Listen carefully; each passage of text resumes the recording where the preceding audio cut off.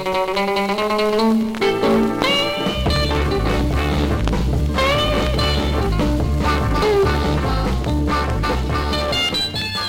to the Highway Hi-Fi podcast, where we go track by track through the underbelly of music history, using research and trivia to locate the roots of our obsession with vinyl records. I'm Joe. And I'm Ryan. And congratulations, you have found the internet's finest podcast about music that does blow with vermin. This episode is going to be the final episode in our series on Desert Island Recordings, or those albums that were made in isolation. And this one's going to be a longer one. We're actually going to include multiple artists creating works in maybe the worst places ever, unfortunately. All right, so are you ready to get started? I'm ready. Everybody's talking at me. I don't hear a word they're saying. Only the echoes of my mind. Poet laureate Elizabeth Bishop made regular dutiful visits to Ezra Pound during his 12-year stay at the government-run St. Elizabeth's Psychiatric Hospital. Pilgrimages to this mythic giant of modernist writing seem to be almost expected of any poet of acclaim, as Pound was visited by the likes of Robert Lowell, John Berryman, E. E. Cummings, T.S. Eliot, Marianne Moore, Charles Olson, William Carlos Williams, and Allen Ginsberg during his time at the D.C. facility. Much like the somber parade of devotees paying respects to Woody Guthrie as he lay dying in New York City.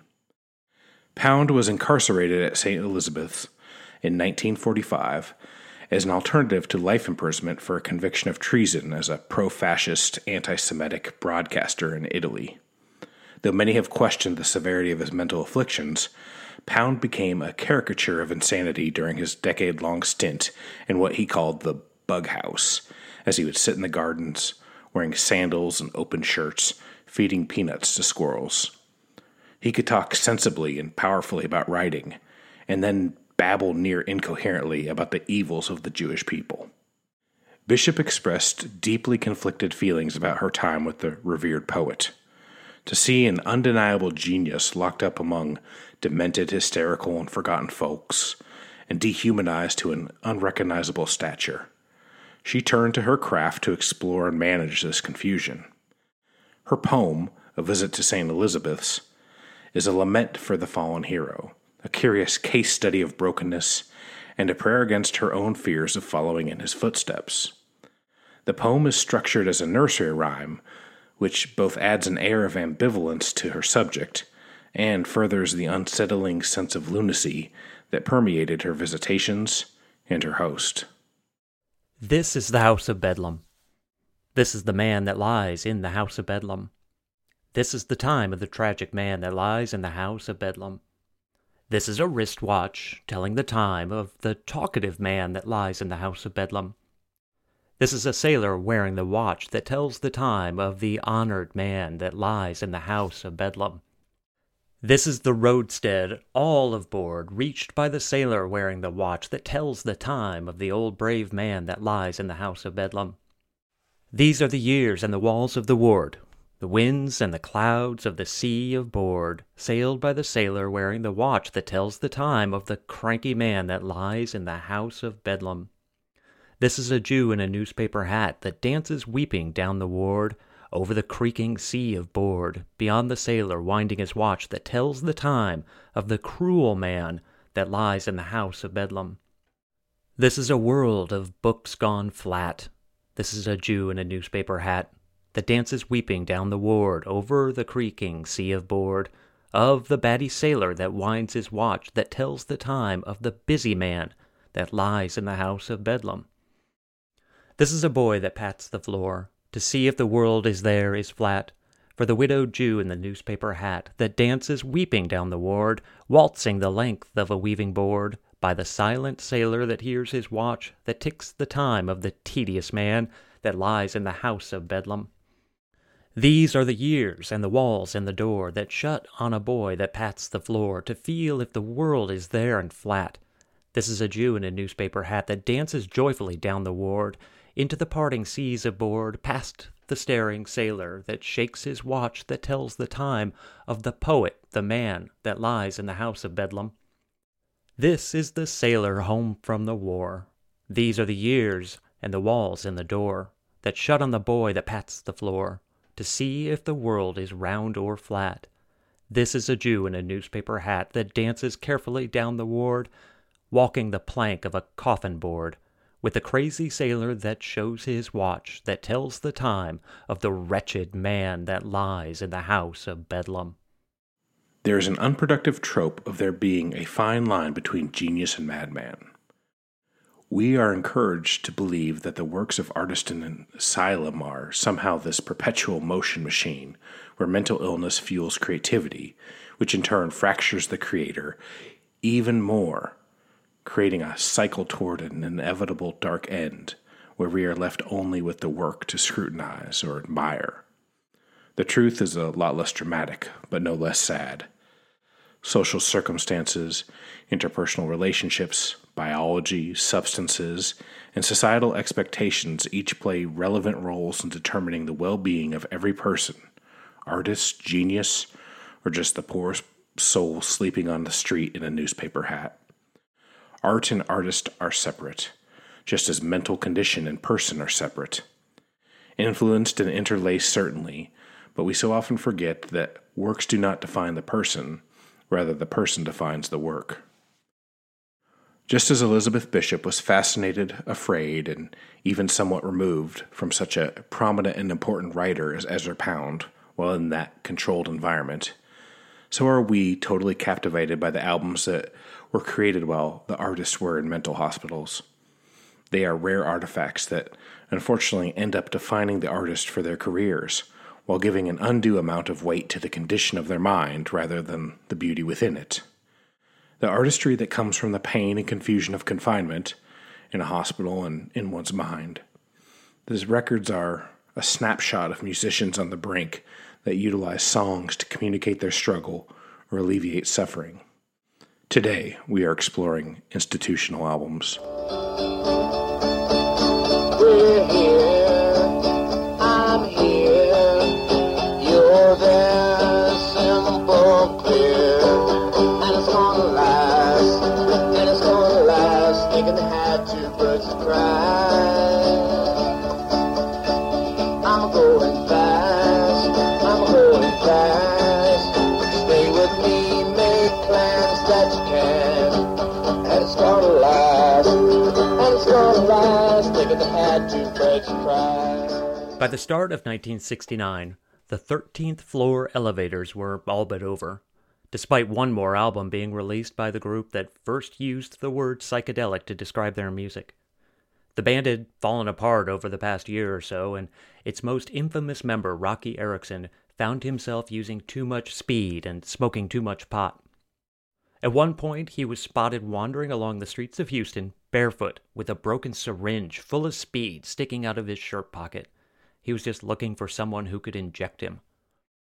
One evening in Austin, Evelyn Erickson and her son Roky showed up at the house of a friend where a small party was going on. Evelyn wanted to leave after a little while, and a 21-year-old University of Texas freshman named Stephen Kennedy told Mrs. Erickson he'd bring Roky home later on. When it was time to go, the two got into Stephen's little foreign car and started heading to Roky's mom's house. Along the way, they noticed a patrol car following them. Now, Roky and the Elevators had gotten in trouble with the police a few times, with a few scares of potential incarceration, which would lead to hard labor for sure. These run-ins had left an adult Erickson incredibly paranoid and just plain scared of police. He panicked. Roky rolled down the passenger side window and threw a vial of marijuana as far as he could. This action did not go unnoticed, and they were pulled over immediately. In the police report from that night, the patrolman claims to have found the vial of marijuana right away, and that he'd only been following them because Kennedy's car wasn't American-made. Had the vial not been launched out of the window, they probably wouldn't have been stopped, and Erickson's life might have turned out very different. Kennedy and Erickson were taken to the jail where they were assaulted by an inmate. with Rocky getting headbutted and Steven getting punched in the face. Should always buy American. A few months earlier, and just over 1,500 miles from Austin, in New York City, a pajama-clad man who thought he was the Antichrist hailed down a cab on 11th and University by waving a red fire axe over his head. And somewhat surprisingly, an unfazed cabbie stopped and picked up the wild-eyed axe-wielding burnout. With a partially shaved-off beard and a bad case of the sweats, the fare was barely intelligible but managed to utter, "CBS building."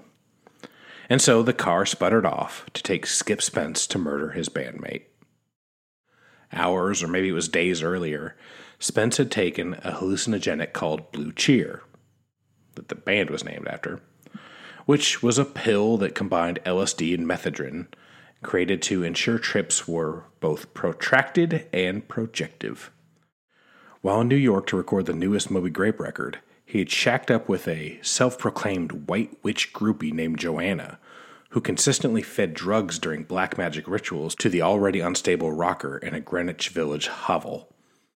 He would disappear from recording sessions for days at a time, reappearing randomly and in irregular states of coherence. The steady diet of bad acid finally caused a snap in Spence, and delusions flooded his brain.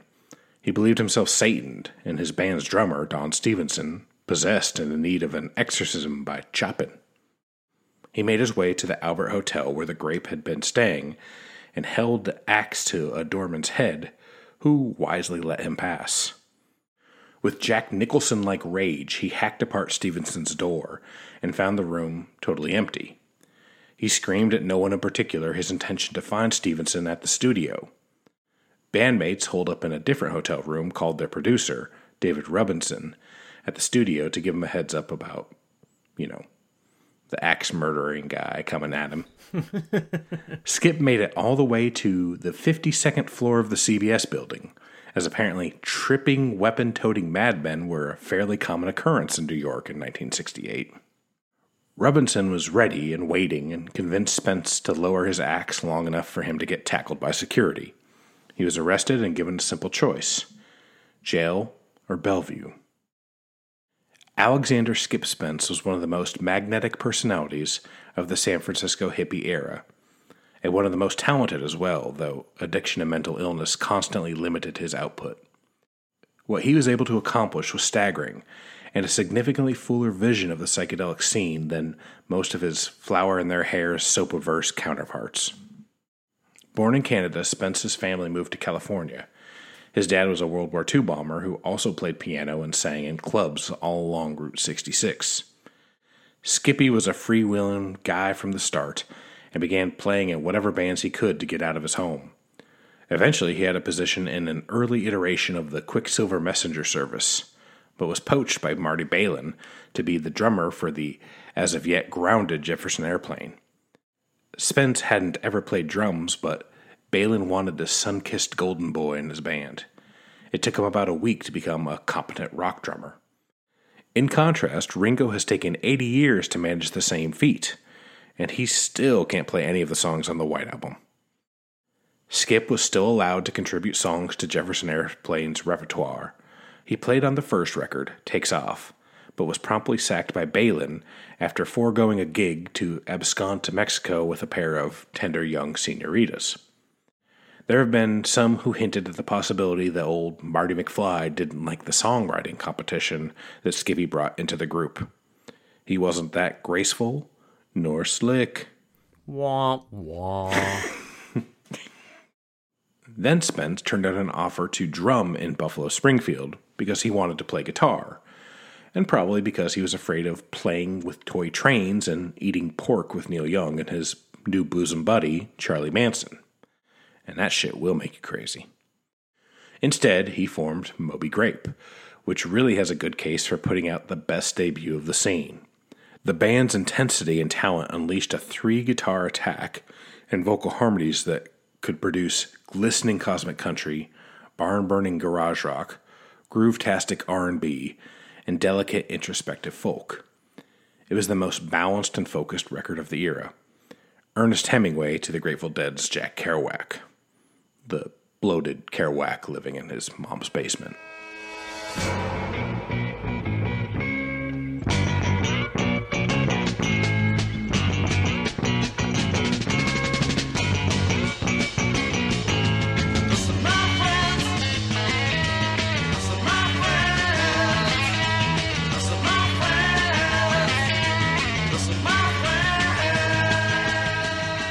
The Moby Grape debut did really well, hitting 24 on the charts. But Columbia oversold them, stunting their natural development, as they released 5 simultaneous singles, which left perplexed radio DJs unsure what to play. They also had a ridiculously extravagant album release party at the Avalon Ballroom, complete with orchid-laden walkways and bottles of Moby Grape wine, made from real Moby grapes.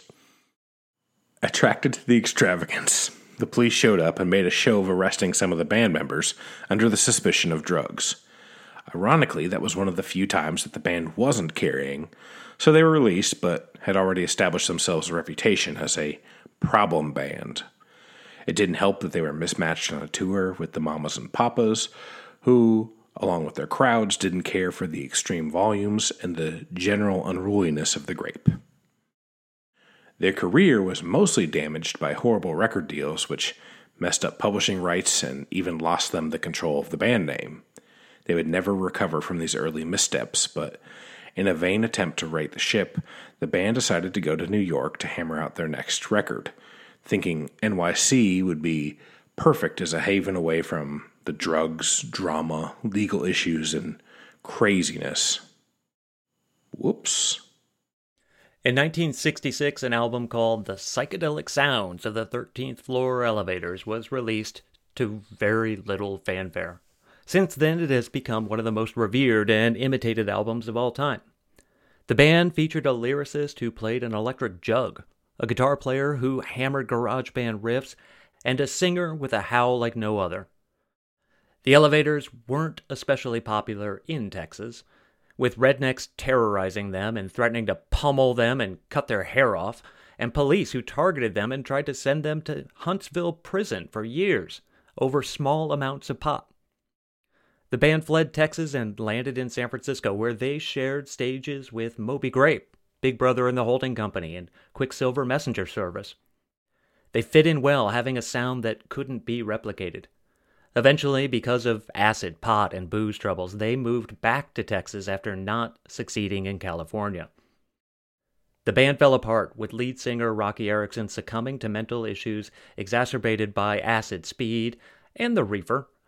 It was lyricist Tommy Hall who may have had the most adverse effect on Erickson's demise, forcing each member of the band to drop acid every time they practiced or played live. The band split up before their third and final album, Bull of the Woods, was even released, with Erickson being locked up in the Rusk State Hospital. Rusk, Texas, is a dusty, worthless town, 30 miles from the next closest dusty, worthless town. Its current attractions include the longest footbridge in the nation, one of the longest zip lines in Texas, 3 campgrounds all designed with your family in mind. And for those history buffs out there, 32 historical markers of some sort. Its most famous resident, who wasn't required to be there by order of a judge, was Johnny Horton. Set your cruise control for Rusk for the perfect family weekend, says their Chamber of Commerce. Established in 1846, Rusk only started being recognizable in 1877, when a penitentiary was built to house overflow from Huntsville Prison, the biggest, most horrible prison in Texas. For a few years, Rusk had a profitable iron foundry with unpaid forced laborers. If you'd like to see some of their work, visit the Capitol building in Austin. Between 1885 and 1887, Rusk prisoners manufactured virtually all of the interior cast iron features in the Capitol, including the columns and connecting ornamental iron and probably the stairs and balusters. Iron manufacturing lost its profitability by 1910, and the penitentiary was closed in 1917. In less than 12 months, however, it was reopened as a hospital for the care of, quote, Negro insane. In 1919, open arms welcomed alleged mentally unstable people of all races. Texas was so progressive with integration. In 1919, it housed 600 people. By 1946, the population was over 2,400 inmates. And by 1967, Rusk Hospital had an additional facility to house the criminally insane. This is the hospital that Rocky Erickson called home for 3.5 nightmarish years. For most people, the name Bellevue means one of two things. In TV crime dramas, it is the mental hospital of New York City. And it's also the city in Nebraska where Joe's from. The name conjures images of palatial and brooding structures containing untold horrors and atrocities involving the poor souls who dare not be integrated back into society. And that's the city I'm from. And while Bellevue's history, just as the entirety of what passed for mental health in the past, is shockingly barbaric and terrifying, the hospital also represents a genuine attempt to provide treatment for all people, no matter their lot in life. The first public hospital in the USA evolved from an almshouse after New York City bought a farm near the East River to have a place to house its sick residents. The hospital has for nearly 3 centuries been open to battle plagues, make incredible medical breakthroughs, and serve even the most unfortunate and destitute of all of us. And for all the good, you can't deny the darkness that dwelled down its tiled halls. There are tales of pre-anesthesia surgeries, the Frankenstein-esque experimentation, the infestation of rats who fed on the weak and the comatose, the packed morgue, the evil doctors, and the on-site execution grounds. However, nothing resides in our collective night terrors more than Bellevue's notorious psych ward. Opened in 1876 as a pavilion for the insane, this facility was where New York City's so-called deranged and demented were locked up safely away from the general public. Horrific images of padded rooms, screaming lunatics on gurneys, electroshock therapy were all very real and very common occurrences on the unit. Not a fun place. Over time, Bellevue became a dumping ground for cops to throw the nightly paddy wagon hauls of the criminally insane, which is how Skip Spence ended up in the ward after his acid-induced meltdown. Skippy was by no means the only person of note to spend time in Bellevue, which has been described as the Chelsea Hotel of the Mad.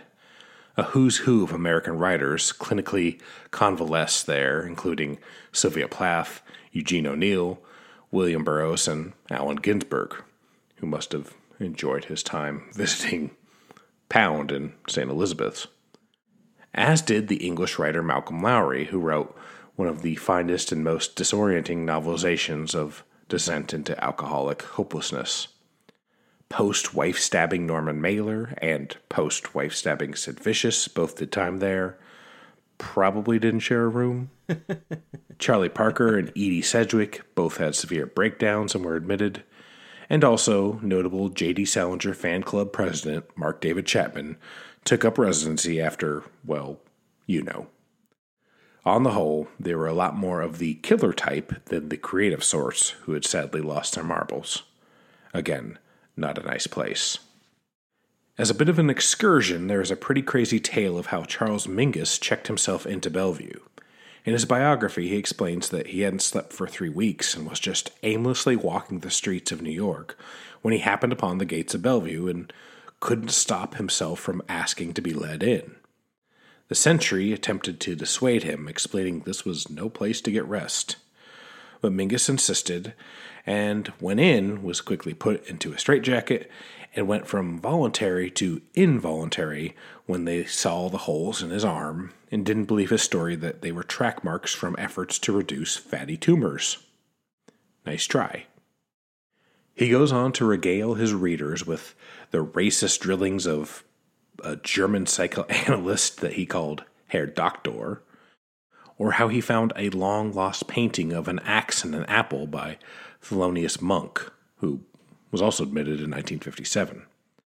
And finally, how he played some chess with a sullen kid who spent his time in the nut house reading math books. The kid who checkmated him 3 times and quickly got bored with playing the angry man of jazz was implied to be Bobby Fischer. This is probably bullshit, but Mingus taught his cat to flush the toilet, so anything's possible. Barely teach myself to flush the toilet. Shortly after being discharged from his 2-week vacay at The View, Mingus recorded what I would argue is the best sound to ever be committed to wax, Black Saint and the Sinner Lady. The album's liner notes were partially written by his psychoanalyst. He also recorded this track about his voluntary-involuntary confinement called Lock 'em Up, Hellview at Bellevue.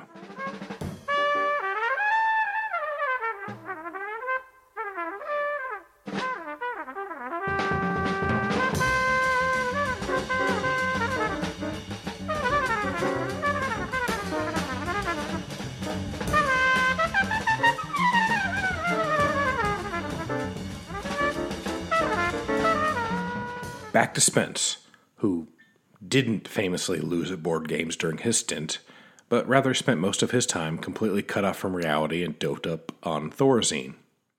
Diagnosed with schizophrenia, he existed in his own plane, shuffling back and forth down the halls.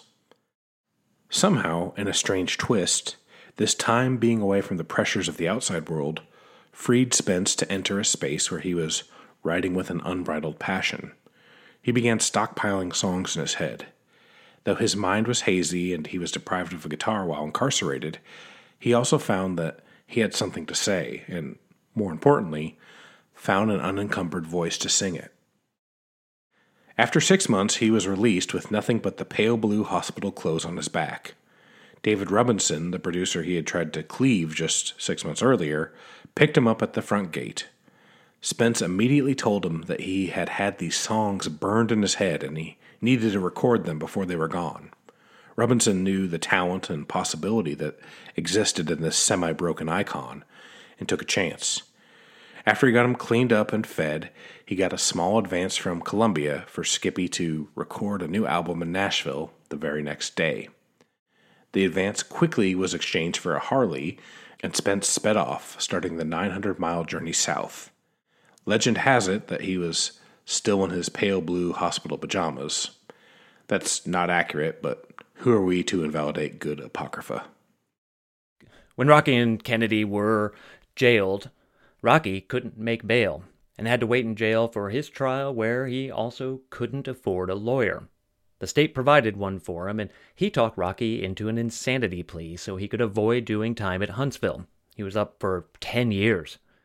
This ended up being one of the defining decisions of Erickson's life. He was seen by a few doctors who debated on his well-being, but most agreed that he had some form of schizophrenia. The real question was if he was a danger to others or not. He was placed in a minimum security psychiatric hospital in Austin, from which he wandered away multiple times. Usually family and friends would walk him back. International Artists, the label that had signed the 13th Floor Elevators, was hoping that Erickson would become a solo record maker for them, and when he wandered away from the hospital one time, they took him on tour around the country, trying to promote him and planning on him making a few albums for them. The tour was going well despite Erickson being a fugitive. His management didn't have any problems booking him anywhere but Texas. During the tour, Rocky was contacted by a friend in Austin who wanted him to play a show there. Rocky was thrilled to be asked and excited to go back and see his friends and play a show. His management team emphatically said that it was a terrible idea. If he went back to Texas, he'd be locked up for sure. Rocky went back to Texas. The show in Austin went off without a hitch, and by all accounts it was fantastic, and Rocky felt like a star returning home.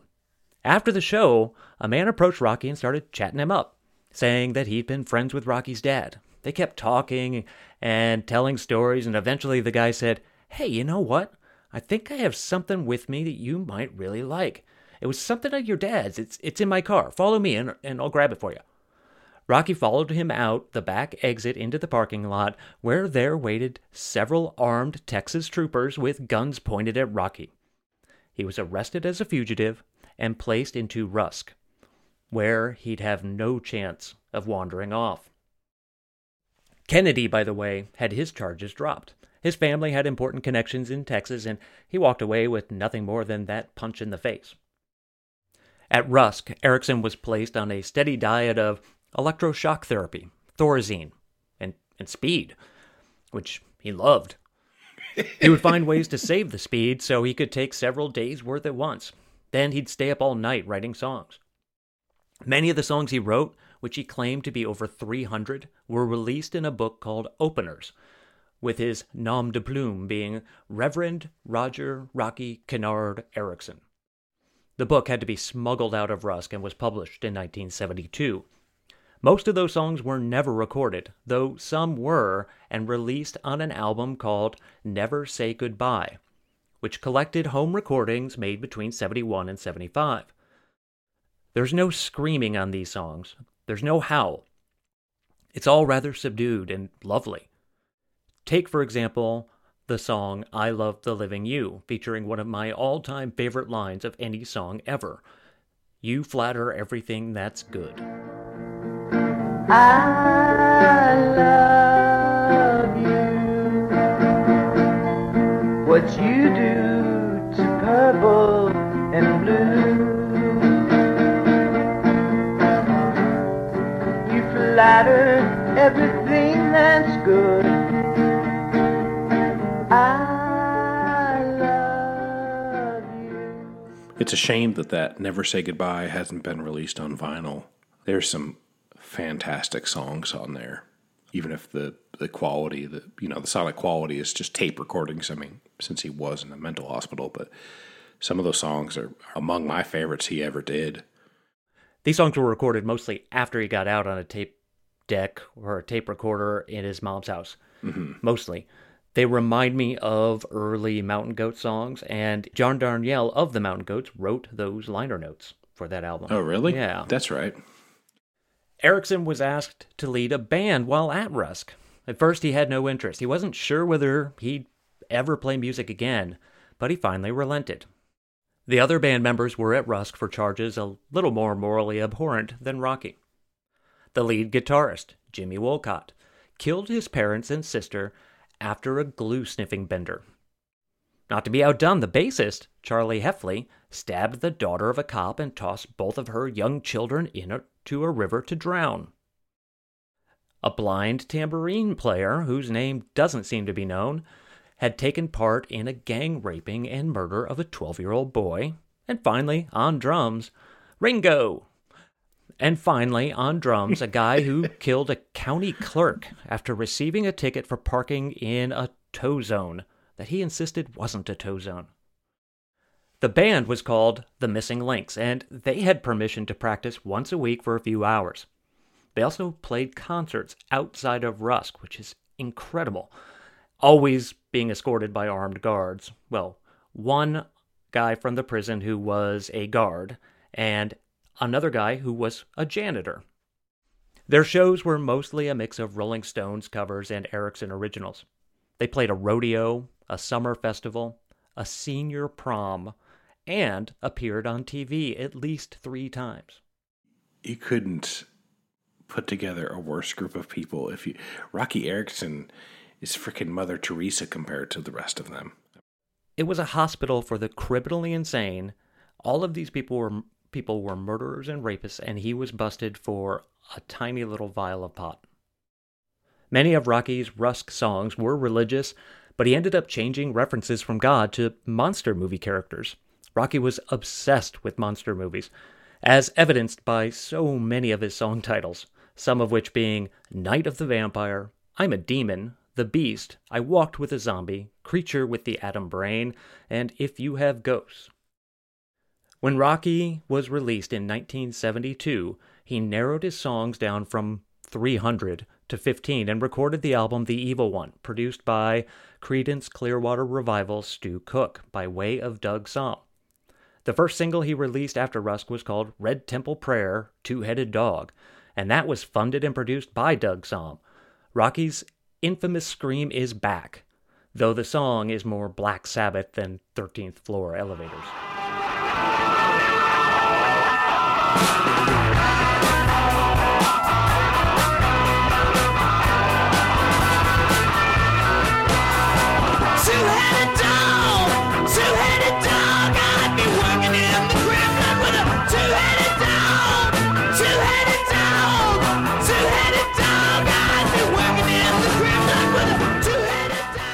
The B-side was a poppy love song called Starry Eyes that was influenced by one of Rocky's Texas heroes, Buddy Holly. Starry eyes, how can I get to you, my true little starry eyes? What can I say or do for you, my little starry eyes forever shall be mine. Starry eyes, what can I say to make you listen? An EP called Mine, Mine, Mind was also written at Rusk. Unlike Never Say Goodbye, this song has a full band and more snarl, but it also has an infectious chorus and mentions of demons, devils, and seances. It's just bouncing twice up and down, haunting, howling, gremlins, howling to the sound. The door opens by nothing physical, opens wide, and you know it isn't Christ. The devil child's mind, flash the dagger like teeth and wine. Mine, mine, mine, mine, mine, mine, mine, mine, mine. The Evil One album closes out with a song called If You Have Ghosts, and that song seems to be about horror movies, the Rusk Hospital, and Ericsson's struggle with schizophrenia. It's haunting and beautiful and slightly goofy.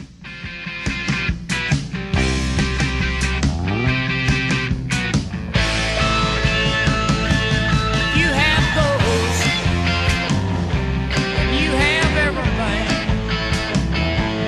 You have ghosts, you have everything. You can say anything you want, and you can do anything you want. You have ghosts, you have everything. Much like Ericsson's songs were composed in the mental hospital, or was allegedly fully written in Spence's mind while he was at Bellevue, so it was just a simple matter of transcribing the sounds in Spence's head onto tape. Of course, this is a simplification of what may have been. When a man diagnosed with schizophrenia fresh out of one of the world's most horrible places is given a tabula rasa to make a record. It took 6 days for Skip to record nearly 30 songs. Robinson wanted this to be a peer process, so he stayed away from the studio and limited all distractions by instructing the very patient recording engineer, Mike Figlio, to just keep the tapes recording. Originally intended to be demos, Spence recorded all the instruments by himself on a 3-track recorder. He did the arrangement and the production alone. The sparseness and pain in the performance are palpable. Or is inarguably a record that sounds nothing like any major label release before or since. Spence's voice sounds 100 years old, with the last couple decades interned in a crypt. Occasionally mumbling as if the effects of the antipsychotic meds still numbed his nervous system. The lo-fi songs are claustrophobic, but with a depth that harkens to dark places men can go in their mind when their body is confined. It's like listening to an album made by somebody suffering sleep paralysis. There's a string of classic folk blues that would completely unravel if anyone were brave enough to pull on it. Shambling is too energetic a description of how the songs crawl out of this record. Even the sparse psychedelic elements seem more a product of a monochromatic nightmare rather than a typical technicolor daydream of the era.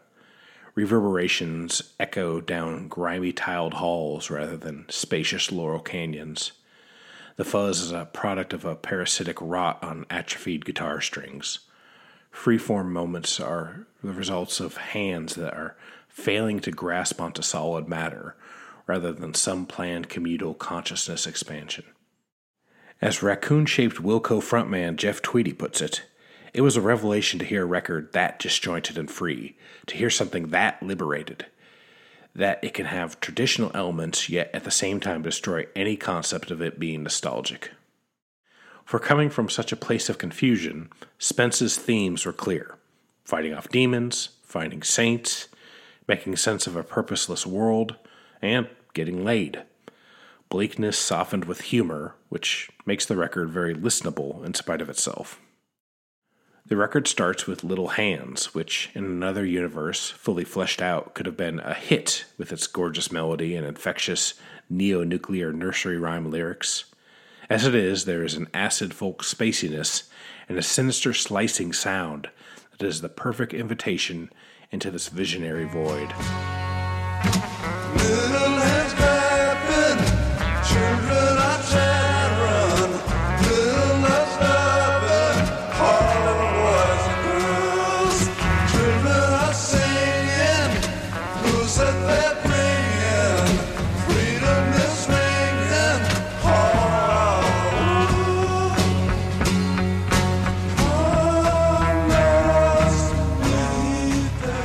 Timeless as chain gang chanting weighed down the prison song is an utterly convincing interpretation of a Delta bluesman trapped in his own mind. It also reads as a fruitless apology to the world that had long turned its back on its own lost son. weighted down by possessions,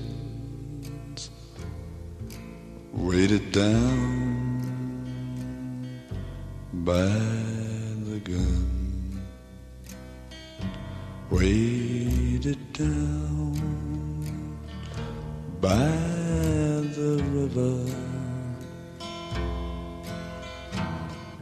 for you to come. War and Peace is on the schizophrenic, surrealistic spectrum of the album. Fragmented, the song is like the echoes for which there never was an originating sound, the answer to a question that's never been asked.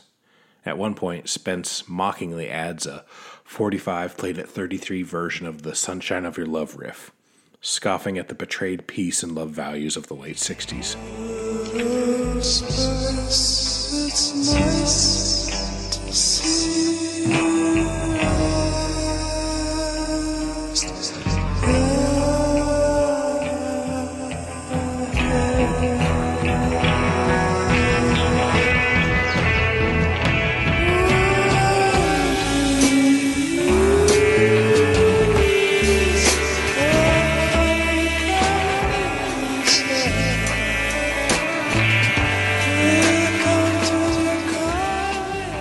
The spoonful of sugar track, Lawrence of Euphoria, is such a random departure from the raw nature of the rest of the album, it's almost dizzying.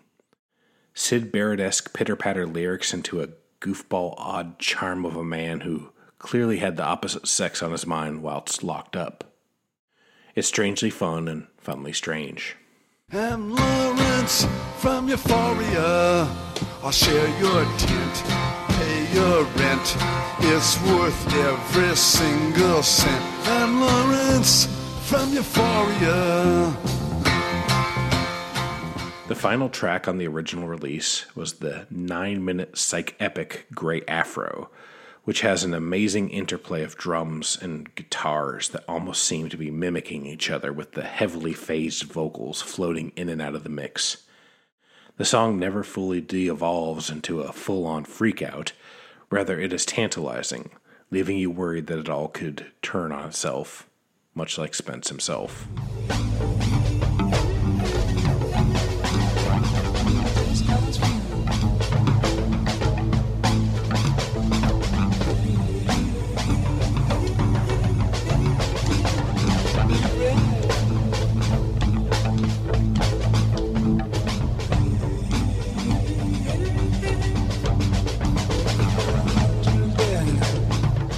Once Skip was finished with the record, he sent the tapes to Robinson and rode his Harley back to San Jose to reconnect with his wife and family and pick up the pieces of his life. Sadly, that never happened. Released in May '69, Ore has the dubious honor of being Columbia's lowest-selling record.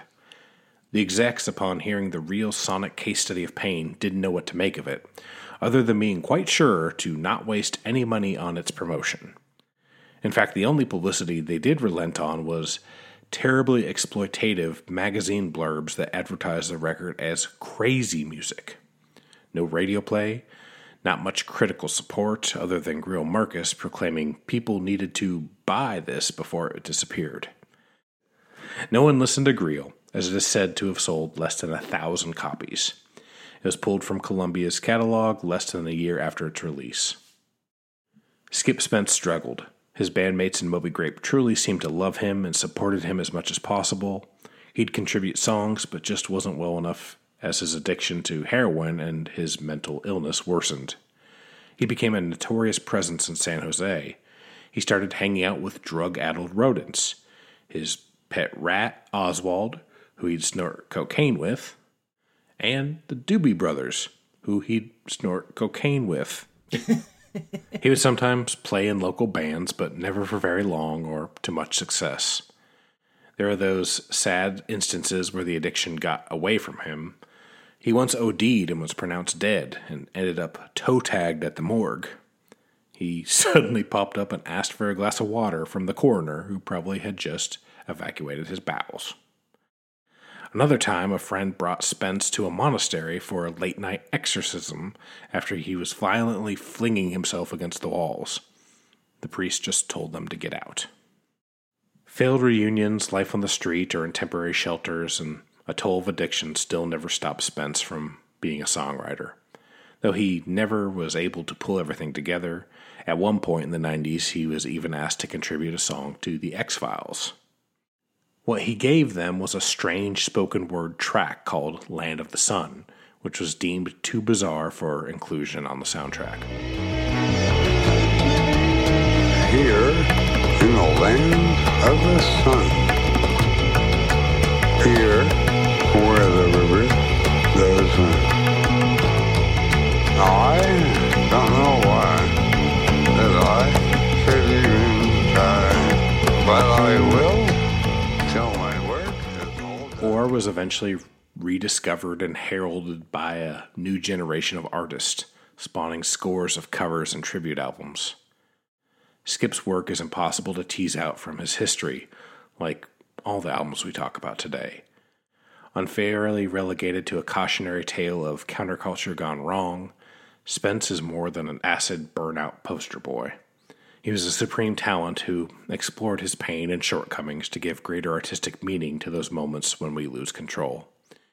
He remains as magnetic in this endeavor as he ever did playing Psych Scene Golden Boy. Rocky's post-Rusk career was highlighted by the aforementioned Evil One album, and a lot of fairly mediocre but incredibly fun albums as well. He lost his way mentally a few times and was neglected by his mother, with whom he was living for many years. She didn't believe in medicine, and because of that, Rocky almost died due to an infection in his mouth. He ended up losing all of his teeth, but was saved by his brother Sumner, who became his legal guardian. Friends came to his aid many times to help him. Henry Rollins even paid for those new teeth. Will Sheff from Ockerville River talked Erickson into recording an album together of some of Rocky's classic songs, and even included reimaginings of some of the Rusk tunes. It's a wonderful album, highlighted probably by the song Goodbye Sweet Dreams.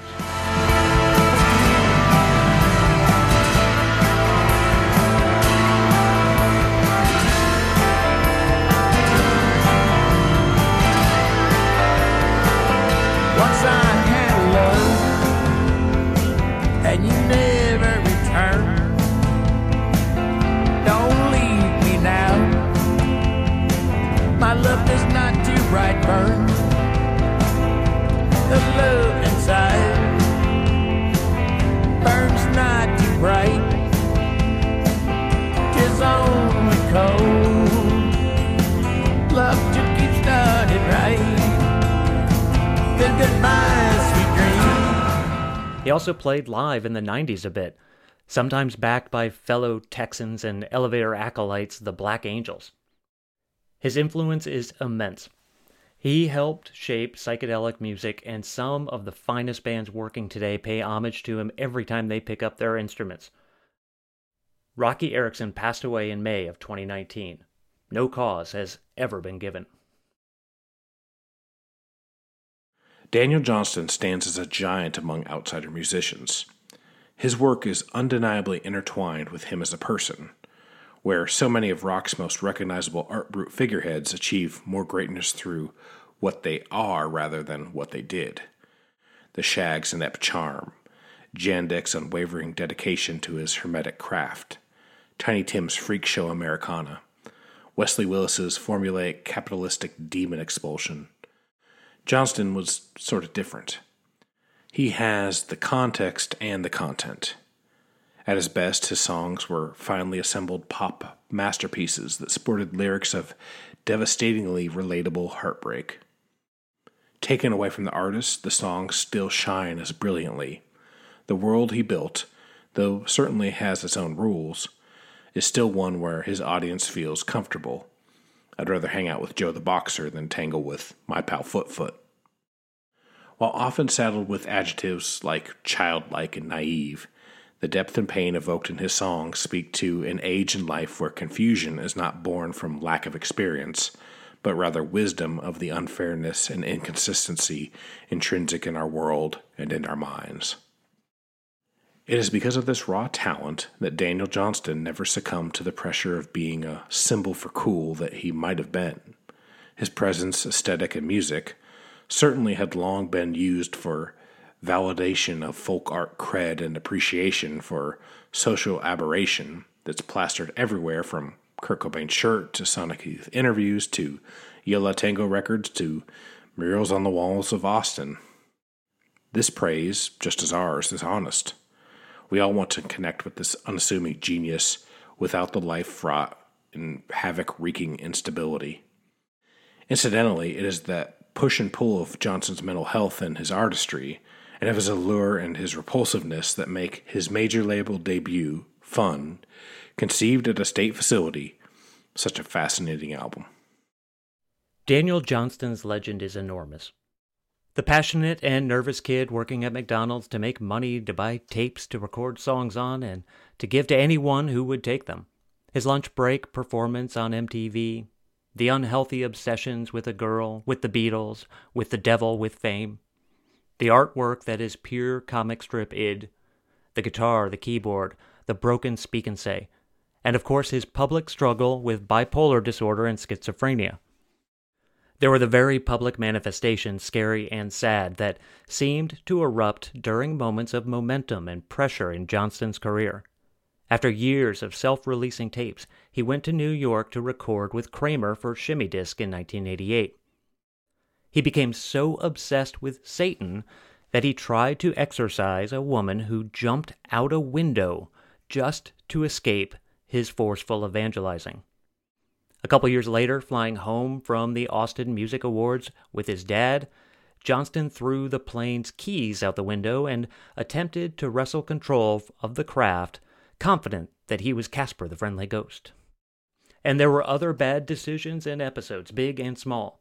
Fighting with police, screaming at terrified people, stalking behavior, disappearing without a trace.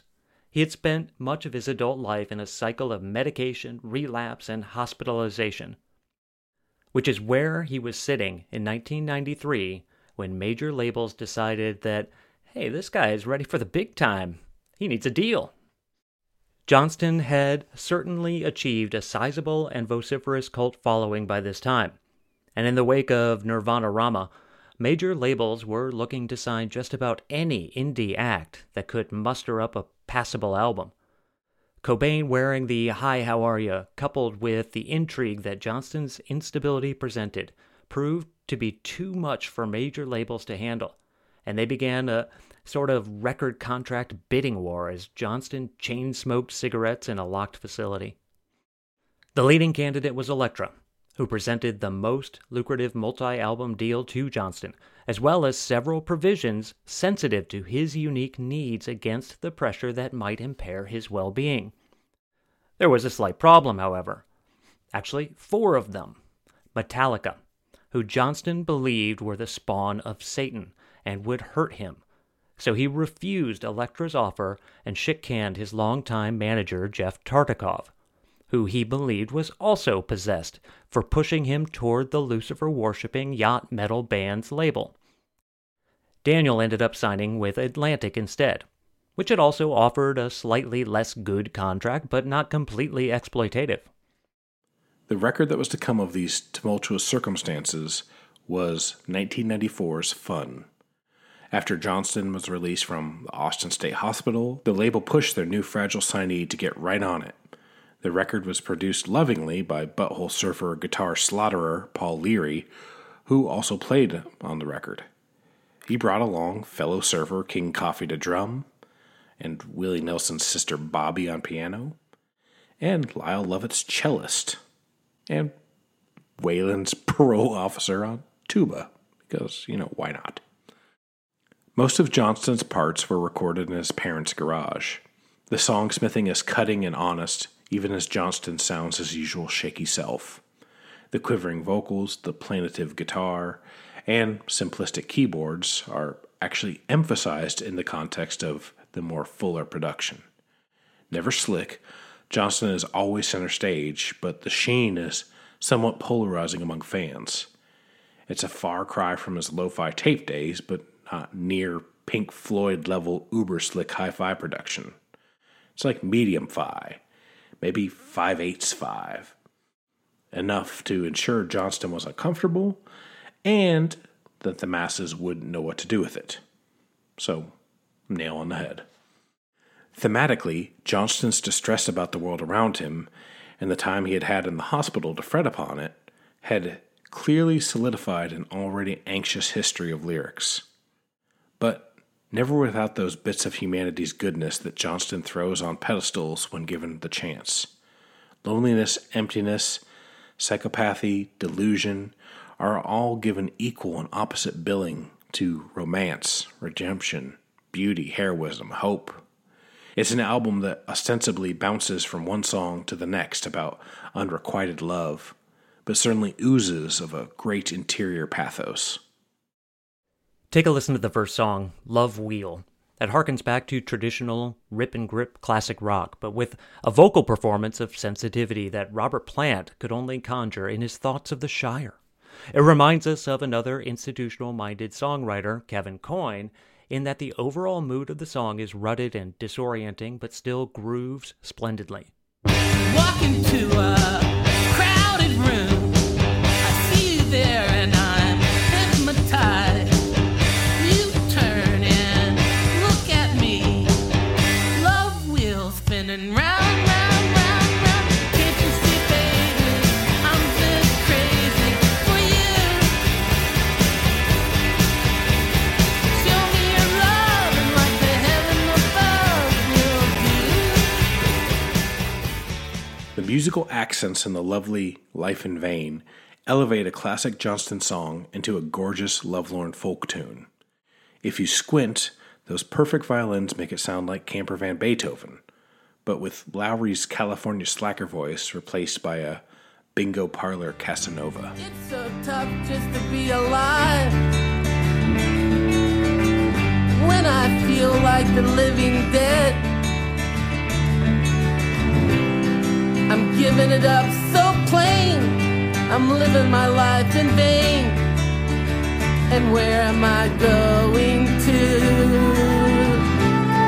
I gotta really try so hard to get by. And where am I going to?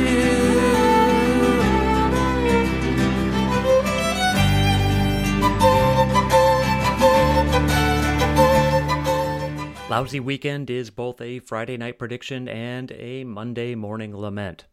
And I'll go out on a limb and say that Find Donut in the Sewer should be the official replacement for cellar door as the prettiest sounding English phrase. Eat a dick, Tolkien. Saw a girl on the street corner, say, hey, I'm a lonely loner. She looks at me like I'm some sort of crud. Fast cars pass me by, everybody cursing me why. Find a donut in the sewer. Oh, the telephone ring. And oh, there's nobody there. Probably the song most directly influenced by his hospital stay is Delusion and Confusion. The soft accordion-ish organ just barely holds the entire song together. It's sad and lonely and weird and sounds like it might never end, as I imagine his stays at Austin State probably felt. See how I cry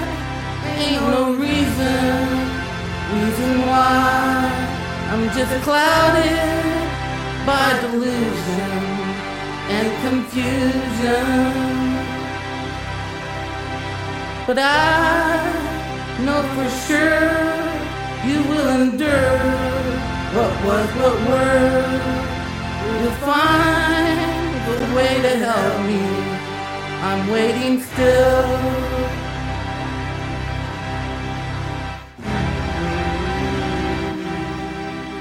Fun ends with the uplifting ode, Rock and Roll EGA, about the transformative power of the music of his youth. The song would be cloying if it wasn't coming from such a well of true spiritedness. It has much the same effect as the Velvet Underground's Rock and Roll, where you actually become convinced that the last best hope for these guys had 6 strings and a backbeat. Maybe more of a reprieve than absolute salvation, but we'll take every borrowed minute. If I ever thought that I could be happy,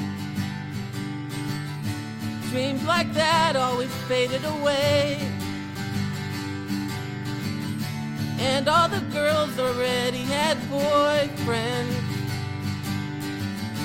I was alone as lonely could be. I laid asleep and turned on the radio. The music to me was like a dream. Oh, that rock and roll, it saved my soul. That rock. By the time Fun was released in fall of 1994, Johnston was once again impatient. Perhaps it was for the best, as, just as Or before it, the record was an utter commercial flop. It was always going to be a bit of a tightrope walk, but Fun befuddled the grunge kids and sold less than 6,000 copies. Atlantic decided this one who done the one and done Fun was enough fun to be undone after one. Eat a dick, Seuss.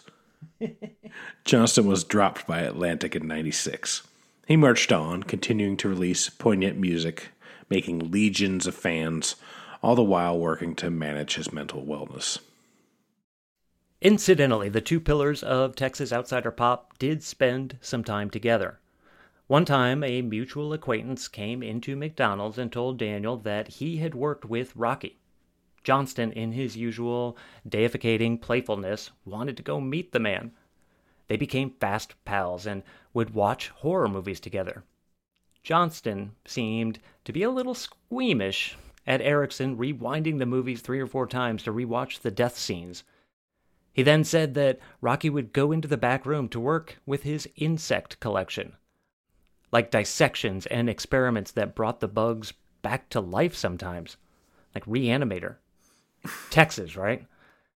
Yeah, it's a strange tale of friendship, but sweet nonetheless, and it's immortalized in Daniel's song, I Met Rocky Erickson. A little bit Rocky Erickson song, I Walked with the Zombie. I met Rocky Erickson. I met Rocky Erickson. I saw him on public access television. He said he signed his soul to the devil. I heard him on the radio singing Don't Shake Me, Lucifer. Johnston, who, was at that time super religious, talking about how he would hang out with Rocky Erickson, and Rocky Erickson just going back over and over and over to watch the most graphic, horrible scenes of Last House on the Left.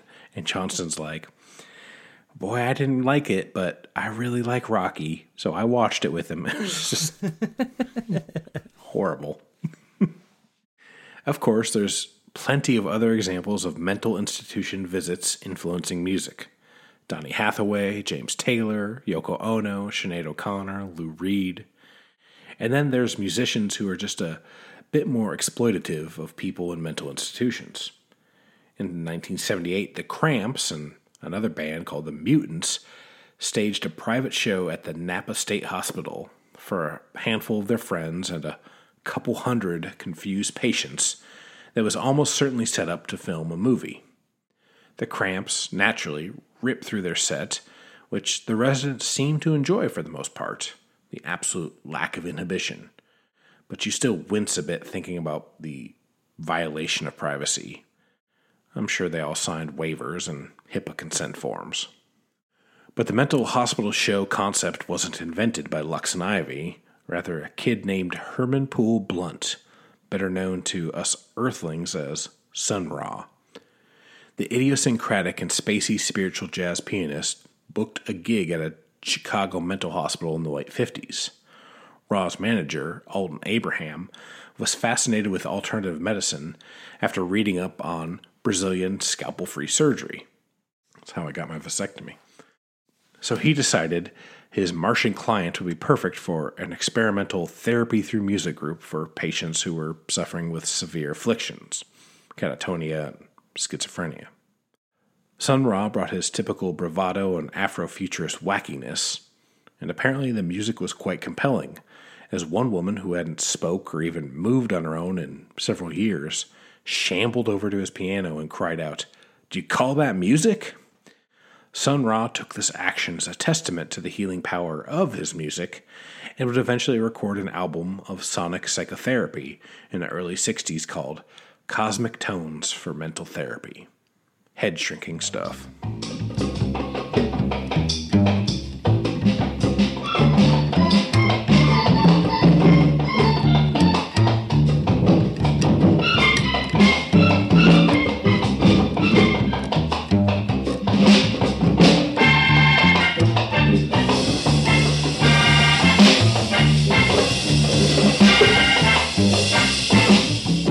That's nothing, though, compared to Gulag, the Dutch experimental noise industrial metal outfit that uses recorded screaming of mental institute patients to concoct appalling and flesh-crawling sounds. The self-proclaimed nihilist band, formerly known as Stalag, after Hogan's Heroes, remains anonymous, likely because one of its members is employed at a hospital where the recordings are made under dubious legal and ethical circumstances. And yes, it is as unpleasant and unsettling as it sounds. Brace yourself, and if there are children listening, you may want to skip the podcast ahead about 30 seconds.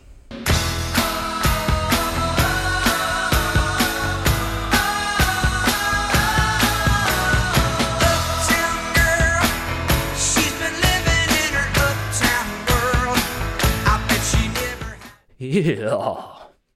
Of course, there is also the shadowy music from mental institutions that is never released. Music that existed in that bleakest moments of an artist's life that perhaps is something they have no interest in revisiting, nor should be re-examined.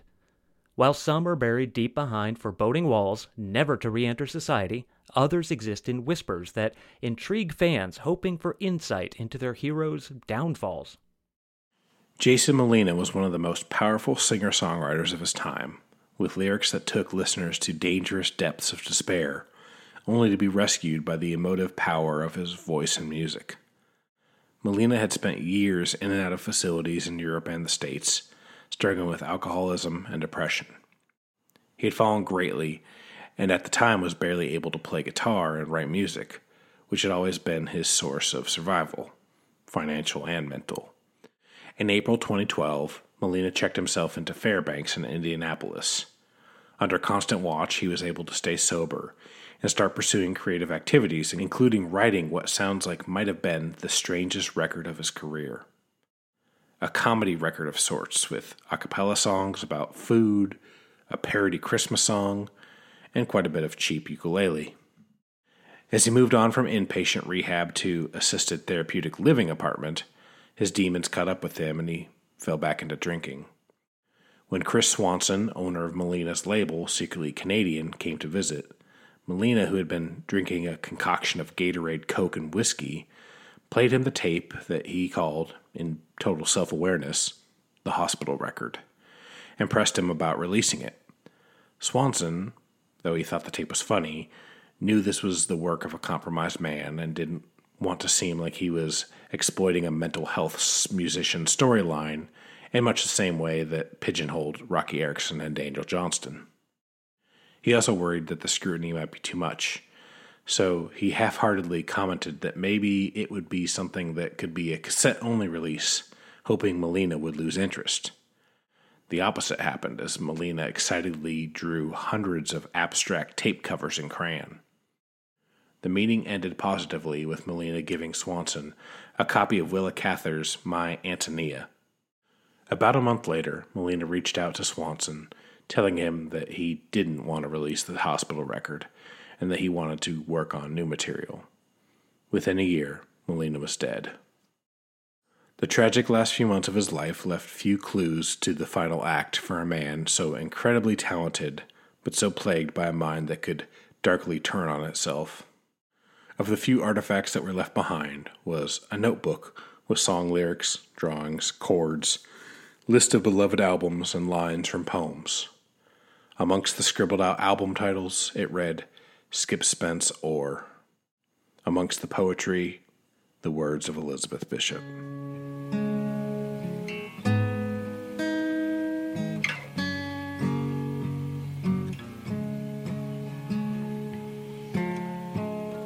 You don't forgive the silence for not speaking up. No matter how hard we're trying, it's not hard enough. You rise before the lightning to meet it by yourself. You've been tired and a little sick. You've been trying to work with it. There is no simple or even meaningful way to discuss the troubling relationship between addiction, insanity, creativity, art, and illumination. And certainly this is not a setting to pontificate or pretend it is all part of a reductionist view of human nature. The terroir of mental hospitals, the pain and the potential within walls of communal struggle and individual battles certainly can leave a presence on a record that is often beautiful, connective, and challenging.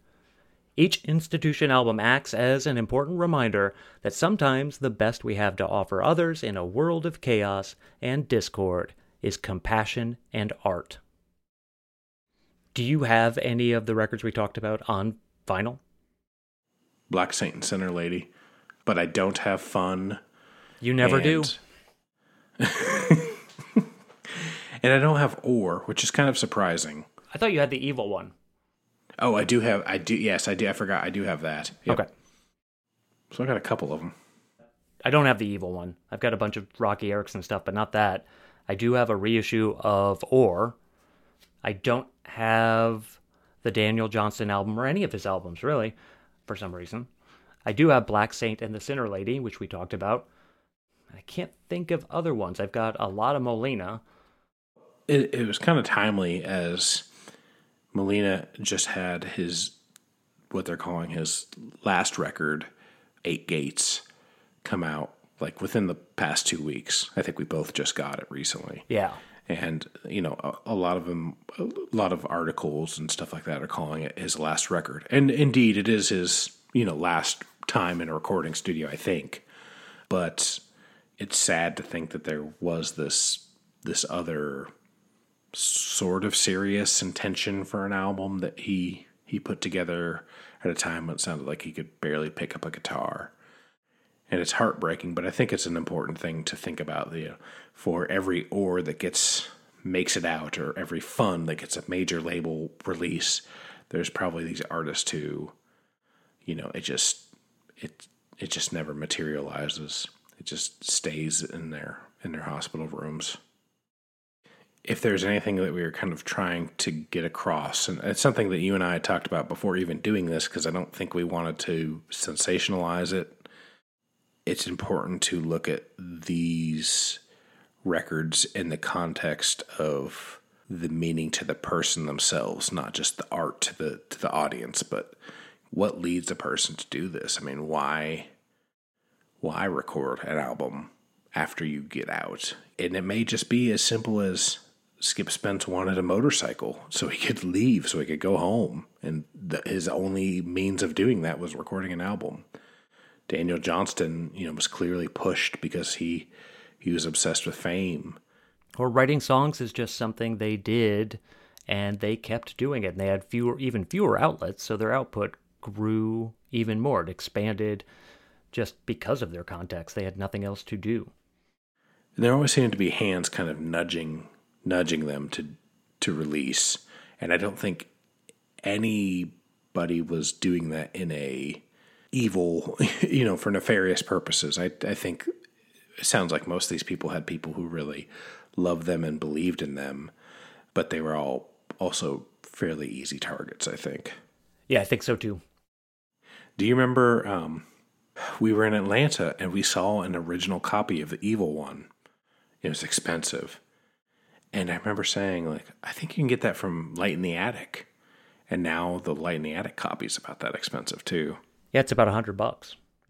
Hopefully Light in the Attic will have another run. It'll be nice. They do. They tend to do those things, yeah. All right, after that, are you ready to play a couple songs? Let's do it. I'll never be a foe, you'll never be a hero. I'll only ever be a Gary Newman. My first song is by a tiny American band called the Beach Boys, and it's a song called Johnny Carson. He sits behind his microphone. Johnny Carson. He speaks in such a manly tone. Johnny Carson. Every band comes on and says there's Johnny. Every night at 11:30 he's so funny.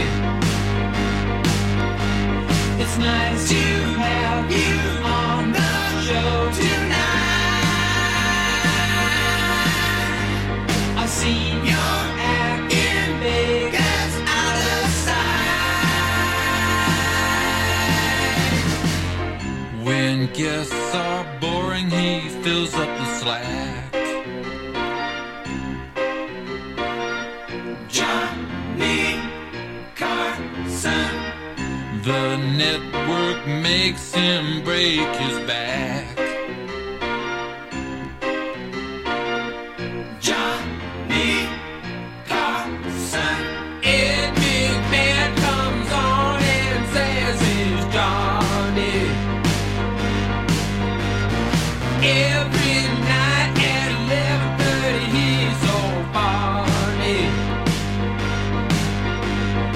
Don't you think he's such a natural guy? The way he kept it up could make you cry.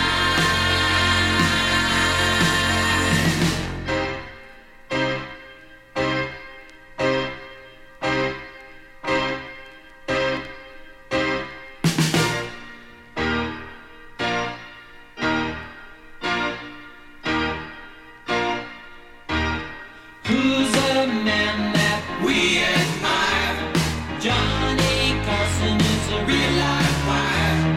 Who's a man that we admire? Johnny Carson is a real life fire. Who's a man that we admire? Johnny Carson is a real life fire. Who's the man that we admire?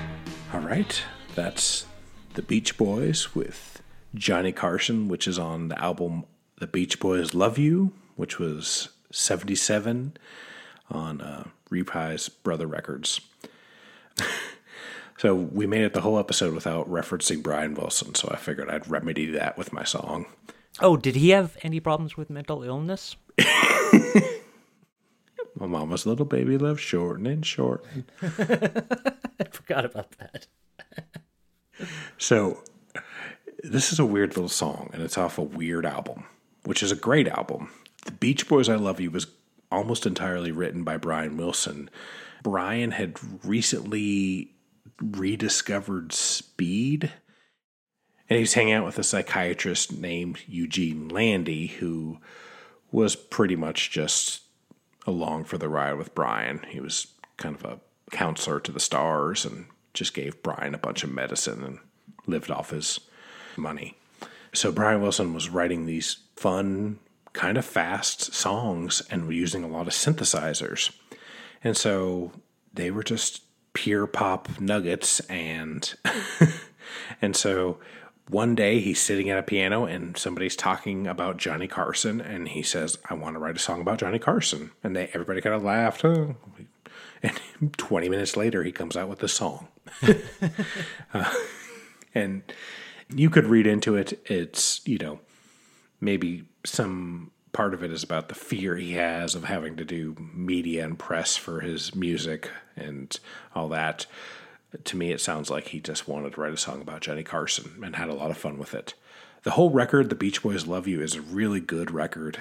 The later era Beach Boys, late 70s stuff, is a little uneven for me, but there are moments of greatness. But this record in particular is fantastic. It goes really well on a mixtape with Temporary Secretary somewhere else on it. I think they go well together. Oh, yeah. Speaking of another songwriter going mad on speed. All right. My song for this episode is by Songs Ohia, and it is called Soul.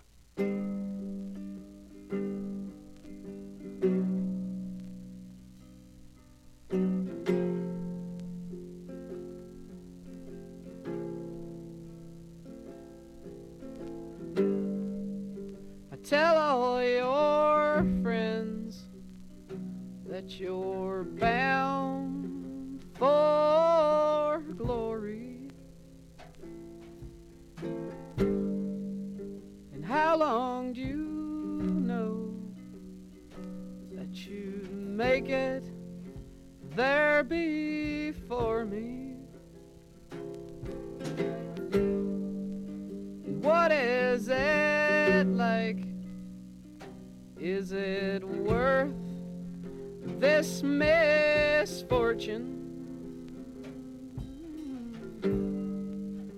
What is it like on the other side? In these 20 years, I've loved one thing only. I love what I know about passion.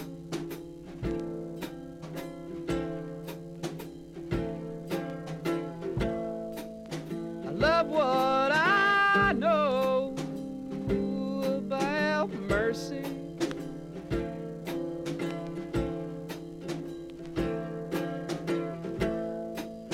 Love what I know about patience.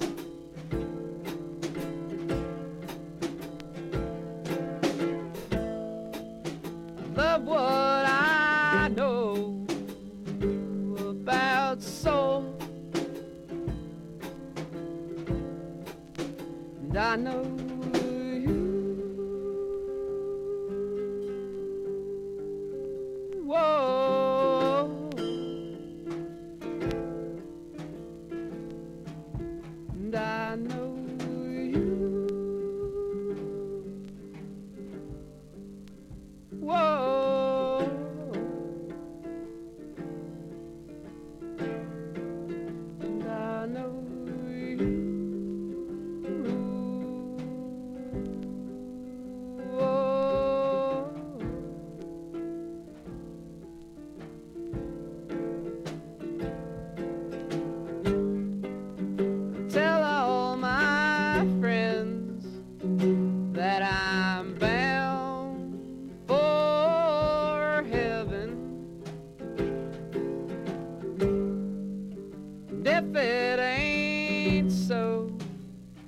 you can't blame me for living.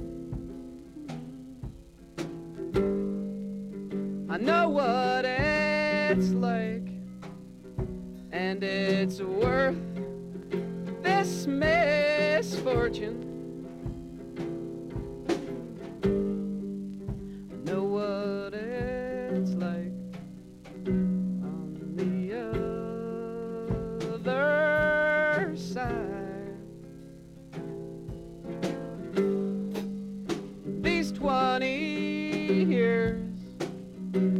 I've loved one thing only.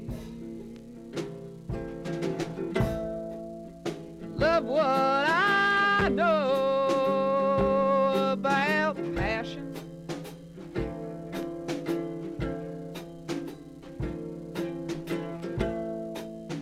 Love what I know about mercy.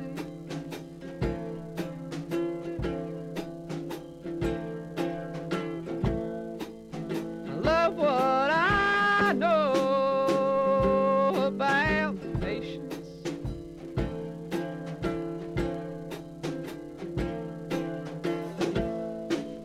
I love what I know about soul.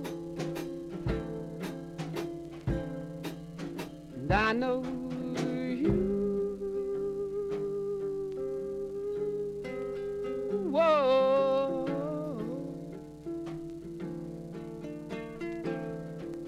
And I know you.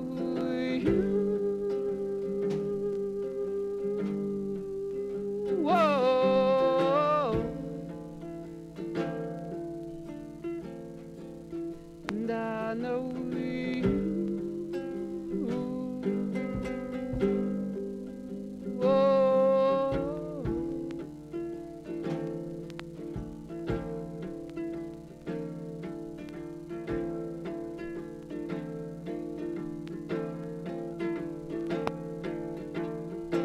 All right, that was Soul by Songs Ohia, who really was Jason Molina. And that was originally released in 1995 on Palace Records. And I have a copy of that. I think I got it around that time. And it's also on a collection called Journey On Collected Singles, which was part of a Record Store Day release in 2014. That is awesome too. That one's very expensive though. We talked a little bit about Jason Molina, and he actually got started while at Oberlin College, just playing music on his own. His nickname there was Sparky, by the way. Very strange. And somehow, a tape of his made its way to Will Oldham. And Will Oldham, 2 years later, after kind of becoming pen pals with Molina, released this single. And it was on his Palace Records, which was a subsidiary of Drag City. And from there, these two guys named Swanson, they're brothers, who formed Secretly Canadian, and Songs Ohia became their kind of flagship, the first artist they signed, and probably the most important artist they have ever had or will ever have, no matter how great they are or continue to be. They were absolutely blown away with him, as was I. I remember hearing him for the first time was on that single, and that's the B-side. The single itself from 95 is called Nor Cease Thou Never Now, and that is not a song title. The A-side is Freedom Part 2, and the B-side is Soul. It's a great song. It's 5.5 minutes. It sounds perfect, even though it was one of his very first things ever put on vinyl. He never had really a down moment as far as his recordings went. They were always pretty stellar. Yeah. If you've listened to our show enough, that you've probably know that we're pretty giant Jason Molina fans, and that his songs have a command over my emotions that not many artists have. Pretty amazing talent. All right. Well, I think that about wraps it up. We want to say thank you to our podcast network, Pantheon. Lots of fantastic music podcasts there. Go check out some shows. If you like us, there's bunches of other shows that will have stuff that you would probably enjoy. So please check out Pantheon. And we always, as always, we want to encourage you to, if you have any extra scratch, buy some records. Go to a local record store or buy some music from a band, or, just do something to help out musicians. That's always important to us. So encourage you to do that. And follow us on social media. We're on Twitter and Instagram, and our handle on both of those is Highway Hi-Fi Pod. Find us on Facebook. Email us at highwayhifipodcast@gmail.com. We would love to hear from you. It's really fun hearing from anybody who has listened to a show that wants to send us a message every time. It's just sort of a thrill that somebody out there is interested in what we're saying and doing, and it feels pretty great. All right. And we will see you next time.